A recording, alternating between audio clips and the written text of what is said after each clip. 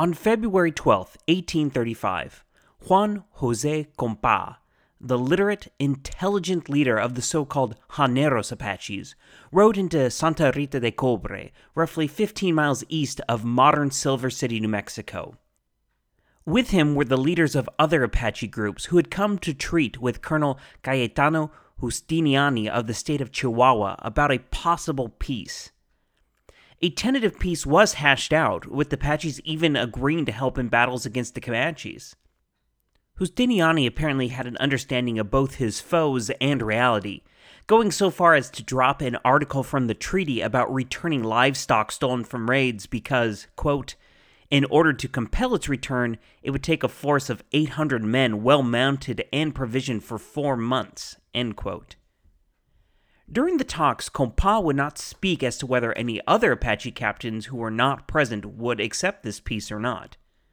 Again, Justiniani recognized reality and cautioned his superiors that the treaty would not be complete because of the absence of these 12 other leaders. However, it would not be the other Apaches not accepting that Justiniani should have been worried about. You see, the colonel sent news of the treaty over to the military commander of Sonora, Jose Maria Elias Gonzalez.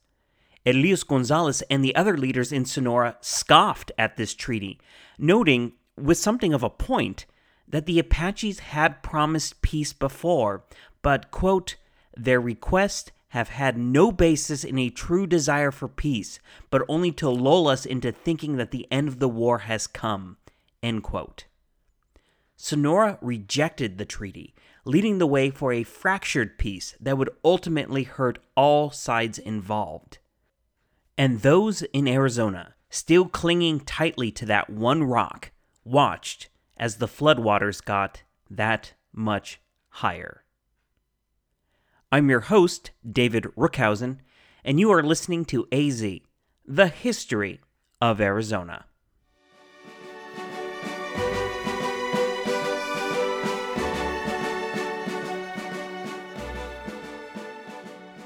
Episode 18, Uncompromising Warfare.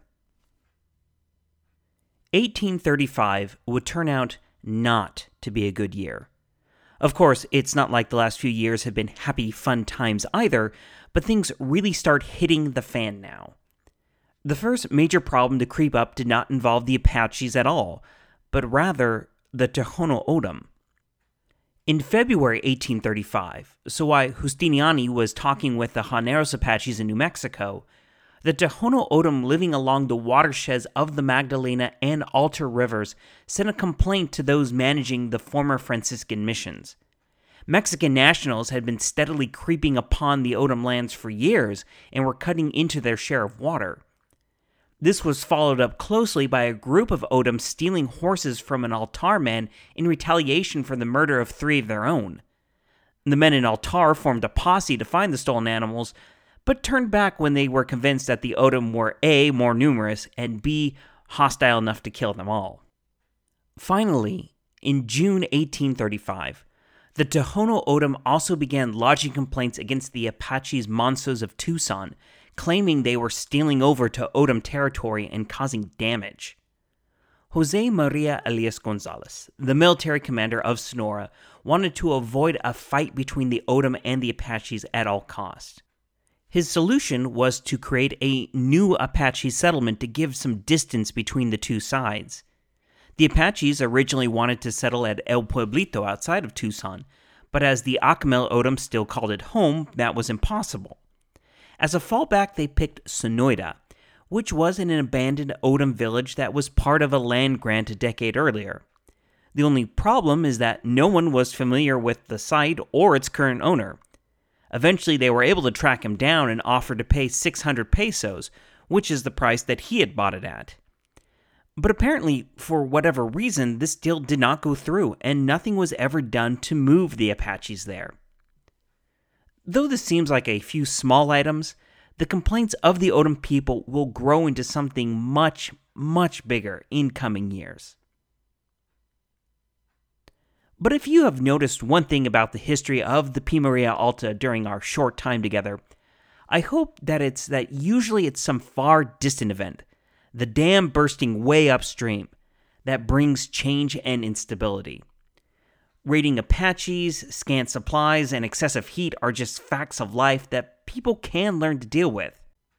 But when something cataclysmic happens that sends shockwaves throughout all of Mexico, that's what tends to upend the carefully crafted house of cards. Which brings us again to Antonio López de Santa Anna. Santa Anna, as you might recall, helped unseat the Mexican president in 1833. But after that, citing ill health, he actually semi-retired to one of his villas and left his vice president, Valentin Gómez Farías, in charge. In reality, Santa Anna was playing a long game. Farías, you see, was an outspoken liberal. So Santa Anna let him do his best to implement all the liberal policies he wanted. If they worked out, great. Santa Anna could take credit for having the foresight to entrust the country to such a man. But if the other thing happened, if Farías' reforms were used to attack the power of the conservative elite, the Catholic Church, and the military, and in the process make him deeply unpopular, Santa Anna could reasonably claim distance from that. After all, he was recovering from, insert element of your choice here, far from Mexico City. Given everything we've talked about when it comes to Mexican politics, you probably will not be surprised when I say history decided to go with option B on this one. So, in 1834, a now hale and hearty Santa Anna came into the capital and declared that he was no supporter of these dastardly liberal reforms. This also meant Farías had to go. The former vice president was pressured into exile. Santa Anna had, in fact, toppled his own government.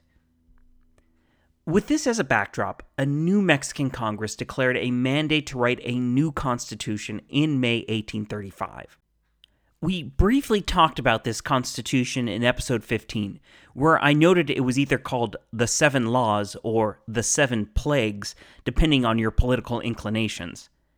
This document increased the president's term of office to 8 years, abolished the office of vice president, instituted new literacy and property requirements for citizenship and holding public office, as well as set new age limits before a man could be elected to various positions. It stipulated that to run for president, for example, a man had to have an income of above 4,000 pesos a year, just to keep the riffraff out. But the one other thing this constitution did, and which will bring this around to the P. Maria Alta in a moment, it eliminated the Mexican states. That's right. In a move showing Santa Anna's so recently found conservative centralist leanings, he set about dismantling Mexico's federalist structure. Now, of course, it's not like he could snap his fingers and suddenly Sonora wouldn't exist anymore.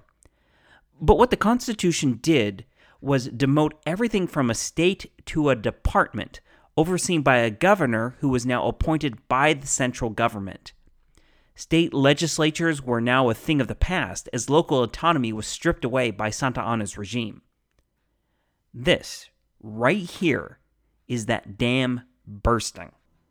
And the first place the flash flood of chaos hit was somewhere that you might have heard of. Texas. Yep, as anyone who knows anything about history might have realized, we are at the point where all the American settlers in Texas decided they were kind of sick and tired of Mexico. Now, the Texans had a litany of reasons for wanting to break away. They wanted to own slaves, whereas Mexico said no.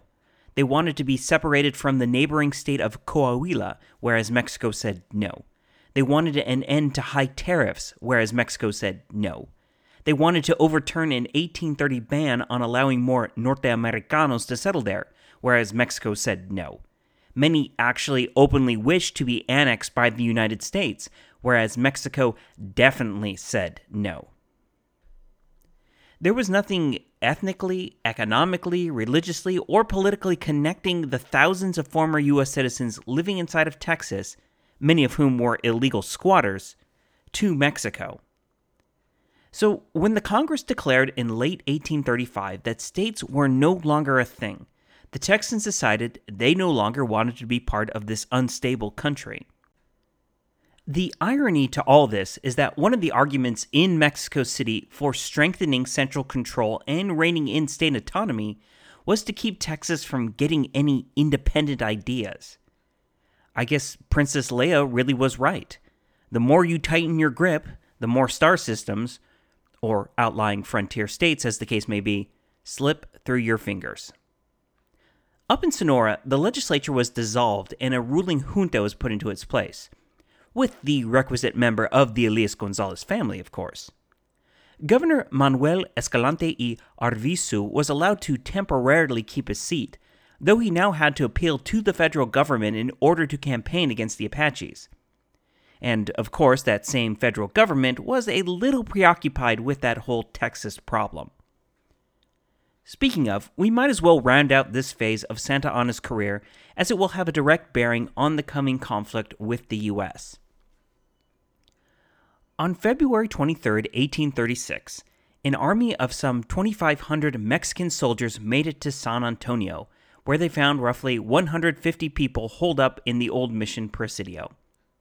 After bombarding it with artillery for 12 days, Santa Anna announced an assault. The numbers were not in favor of the Texans, and you can imagine what happened to all those people defending this unimportant, obscure Mission Presidio called, wait a second, let me check my notes, the Alamo. 2 weeks later, the leader of a similar group of men who were defending the Presidio at Goliad saw their position was hopeless. He turned his men over to the Mexican commander, none other than José Cosme de Urrea, who had been born and raised at Tucson. Urrea had promised the men clemency, but when he sent word to Santa Anna about this, the president came back with the message that all prisoners were to be executed. All of this, the Alamo and now these executions, really started being played up in the U.S. press as an example of the cruelty and tyranny that the noble Texans suffered under Mexican rule. However, seeing as Santa Anna doesn't read American newspapers, he's still feeling pretty good about himself and the war. If you'll pardon the second Star Wars reference in as many minutes, the president didn't follow Han Solo's advice about not getting cocky.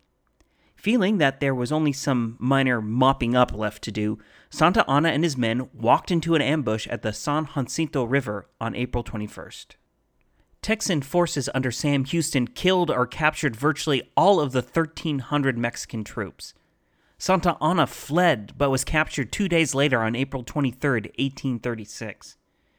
In a meeting with Houston, the Mexican president was forced to sign 2 humiliating treaties. The first, public treaty, said the war was over. Mexican forces would leave Texas without harming any property, and that Mexico would not make war on Texas again. The second, secret treaty, let Santa Anna go home, but only if he promised to see to it that Mexico officially recognized the independence of Texas. This treaty would also sow the seeds of the coming U.S.-Mexican War. In it, Texans claimed everything up to the Rio Grande. This was, in the words of historian Timothy J. Henderson, quote, nothing less than an audacious land grab, end quote. The boundary of Texas had always been understood to be at the Nueces River further east. It didn't matter that the space between the two is described by Henderson as, quote, an arid, nearly worthless, impoverished, sparsely inhabited tract of land, end quote. The argument over where Texas officially ended is going to form a major part of the casus belli when the war breaks out just a decade later. But enough foreshadowing. We have things to do back in future Arizona. On March 5th, 1836, so while Santa Anna is busy assaulting the Alamo, a group of Pinal Apaches rode up to Tucson. They were part of a peace delegation sent to work out a treaty with the Presidio. It seems the Pinals were receiving whatever counted as the full brunt of Mexican wrath following the revolt by the Apaches at Janos.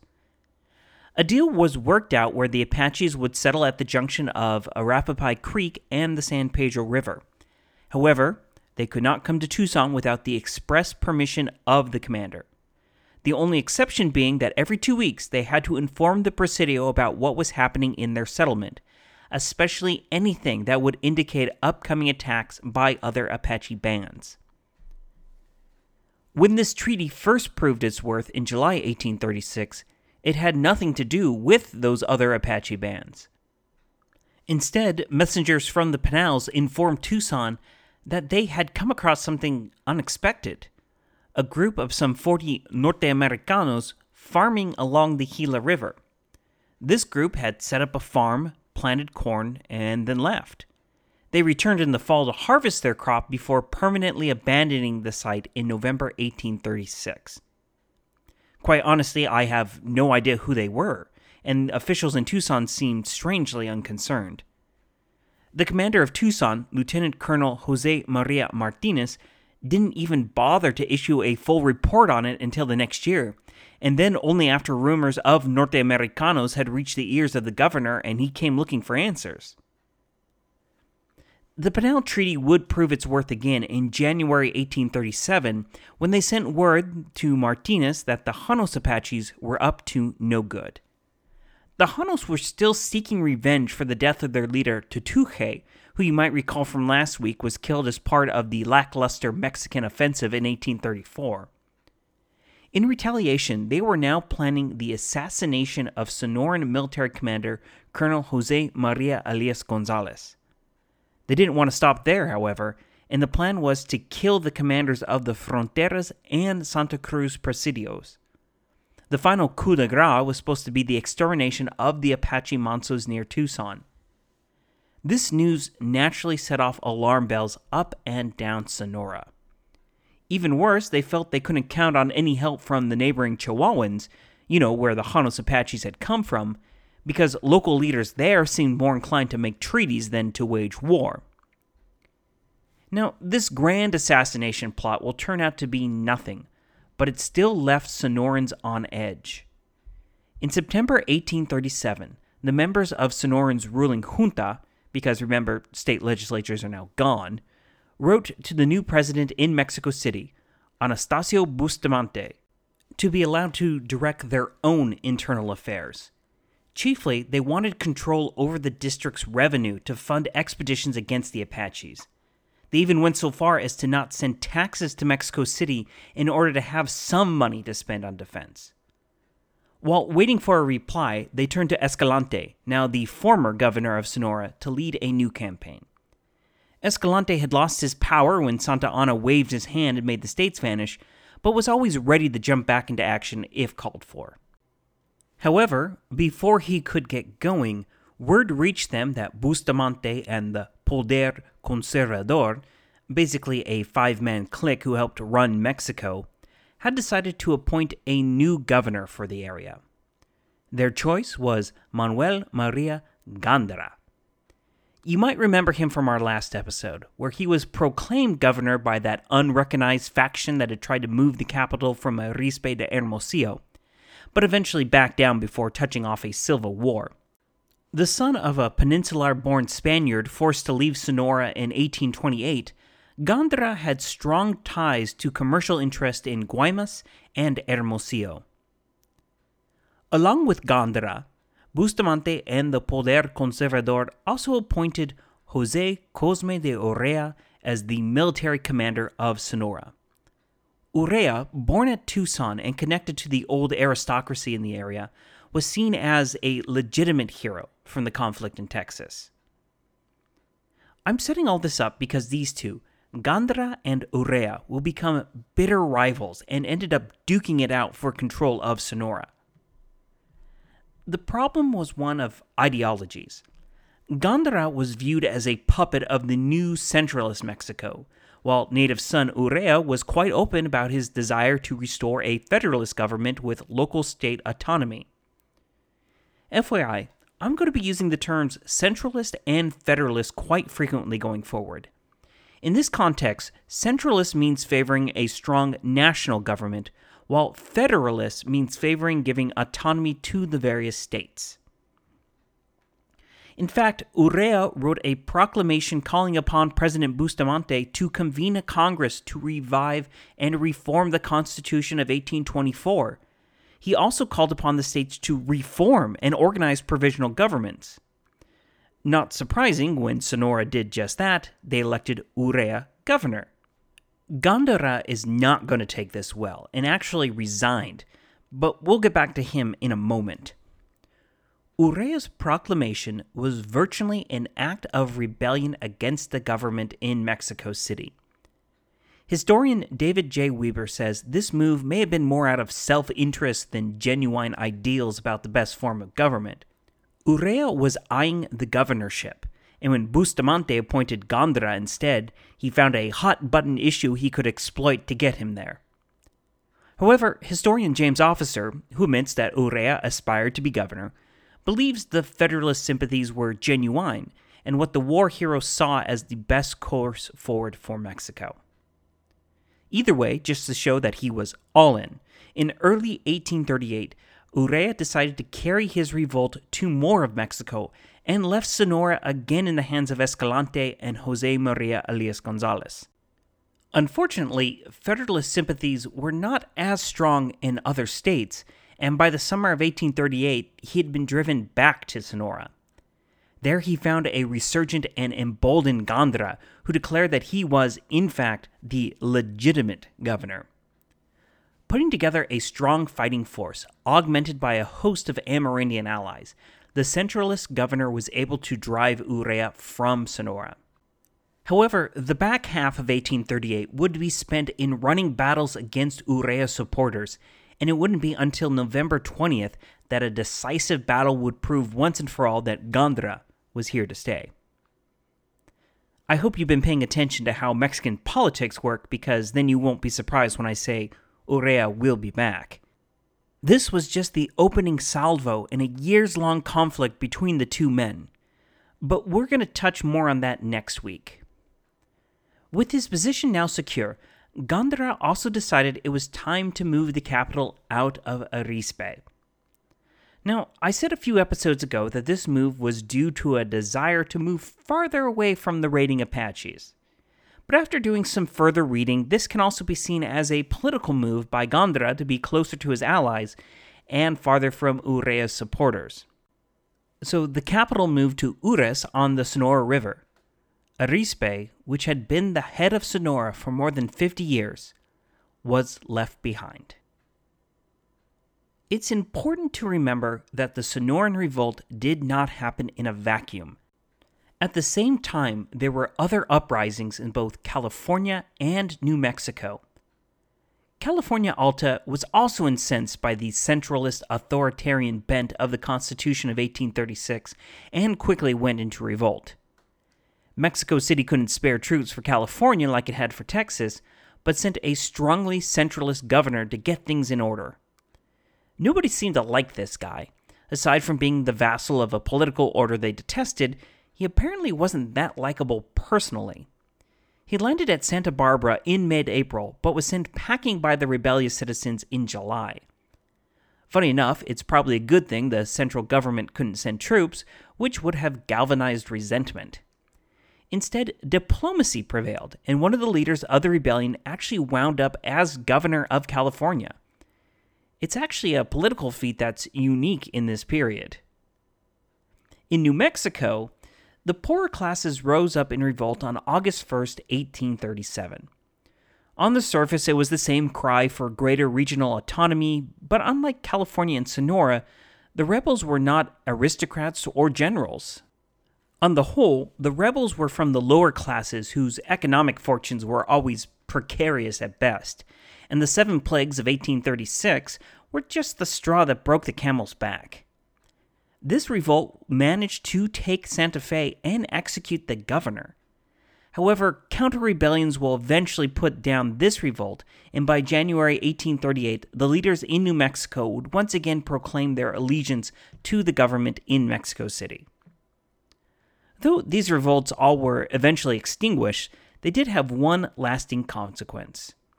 As Officer puts it, quote, "With politics taking over, hostile Apaches encountered less and less resistance from presidial forces." End quote. And it wasn't like those forces were in that great of shape to begin with. The Sonoran treasury was a joke, and what actual money might have been out there was sapped by all the political infighting.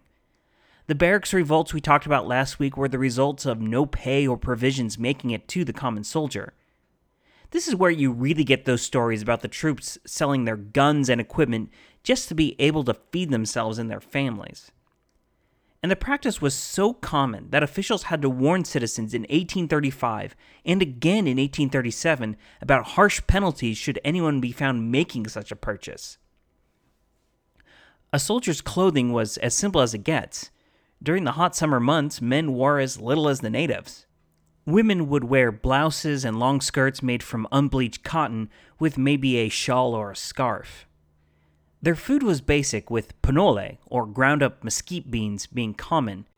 When they could get them, prickly pear, both the pads and the fruit, were highly sought after. It's likely that delicacies such as tropical fruit, chocolate, and even coffee were entirely absent from Tucson.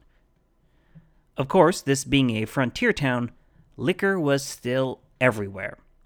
The most common type being mezcal, being distilled from agave plants. But when they could get it, they also turned corn into tesquino. And adapting to their environment, they took to so-called Papago wine, which was made from the juice of the saguaro fruit.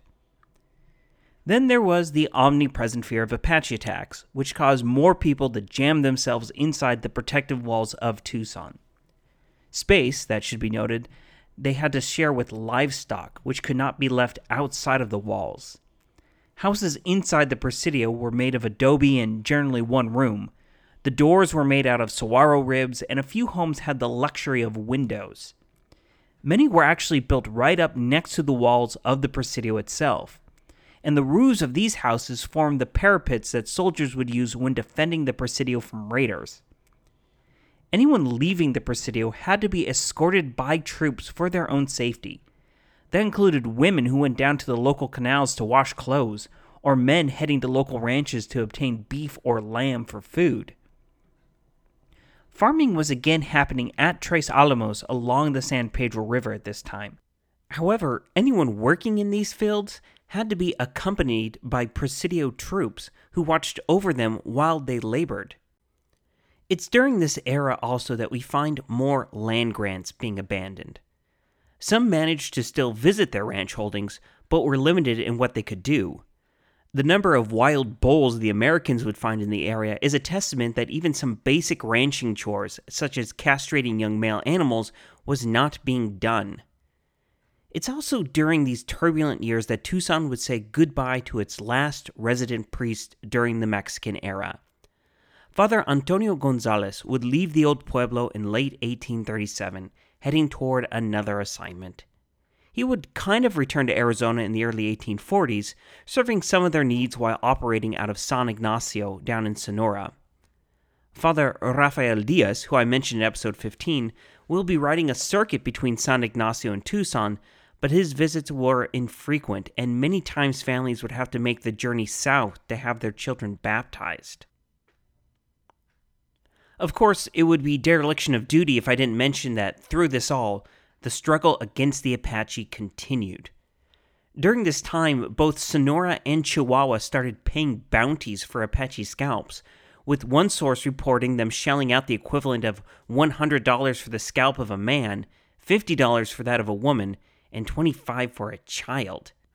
Sonora also sweetened the deal by promising scalp hunters half the booty they captured from hostile tribes. A prominent scalp hunter was American James Kirker, who became infamous and rich in his own right for collecting Apache scalps. At one point, the governorship changed hands in Chihuahua, and the new head of the department tried a different, less bloody strategy of turning the Apaches against each other. However, just a couple years later, Chihuahua would be back in business with Kirker, who would go on to greater levels of infamy. All in all, this was a recipe for disaster. And disaster followed. Now, I found 3 different versions about what is about to be known as the Johnson Affair, so bear with me as I try to piece together a coherent narrative. In March 1837, Apaches raided the small settlement of Noria in Sonora that sits just west of the Sonoran-Chihuahuan state line today.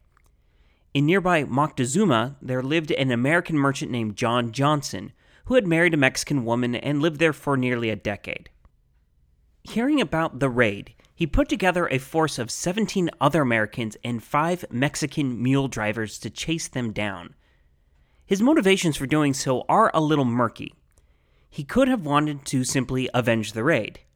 He might have been trying to get some of that scalp bounty.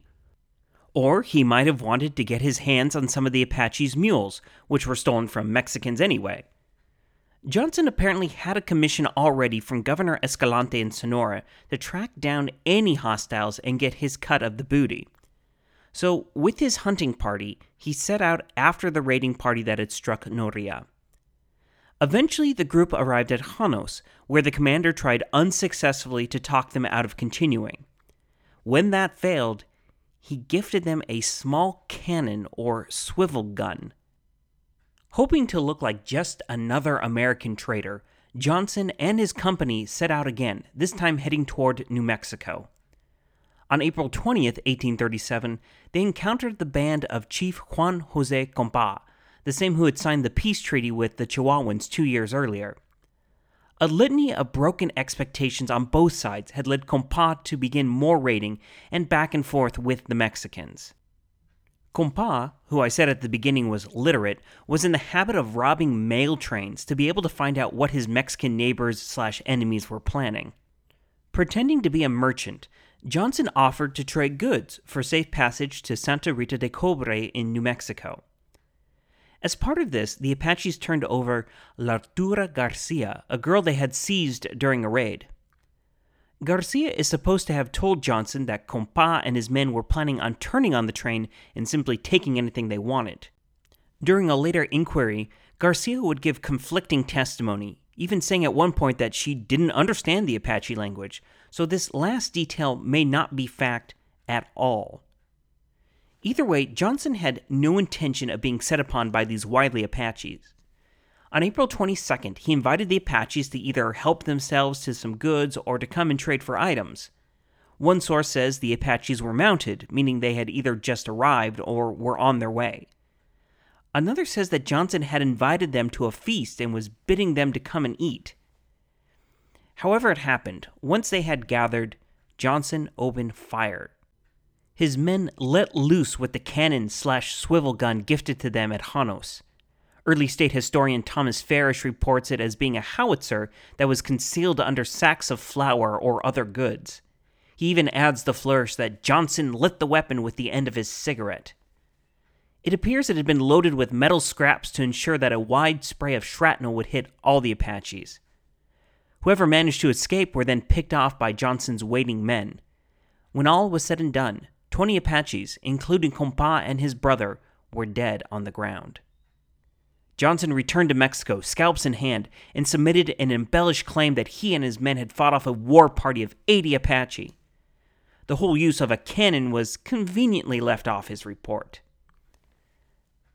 The scalping policy in general, and the Johnson affair in particular, would create in the Apaches a hatred that would last for generations.